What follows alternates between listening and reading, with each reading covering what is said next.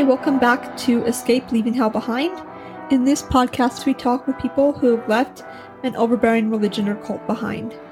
I am back again today, and I'm here with my guests. Why don't you introduce yourself and tell us what high-demand religion or cult you left?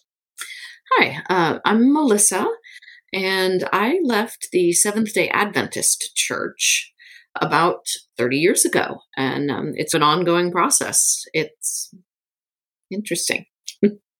Their prophet's name was Ellen G. White, and she got hit in the head with a rock when she was about 9 years old, and she had a lot of seizures and comas, but along with that, she started having visions from God.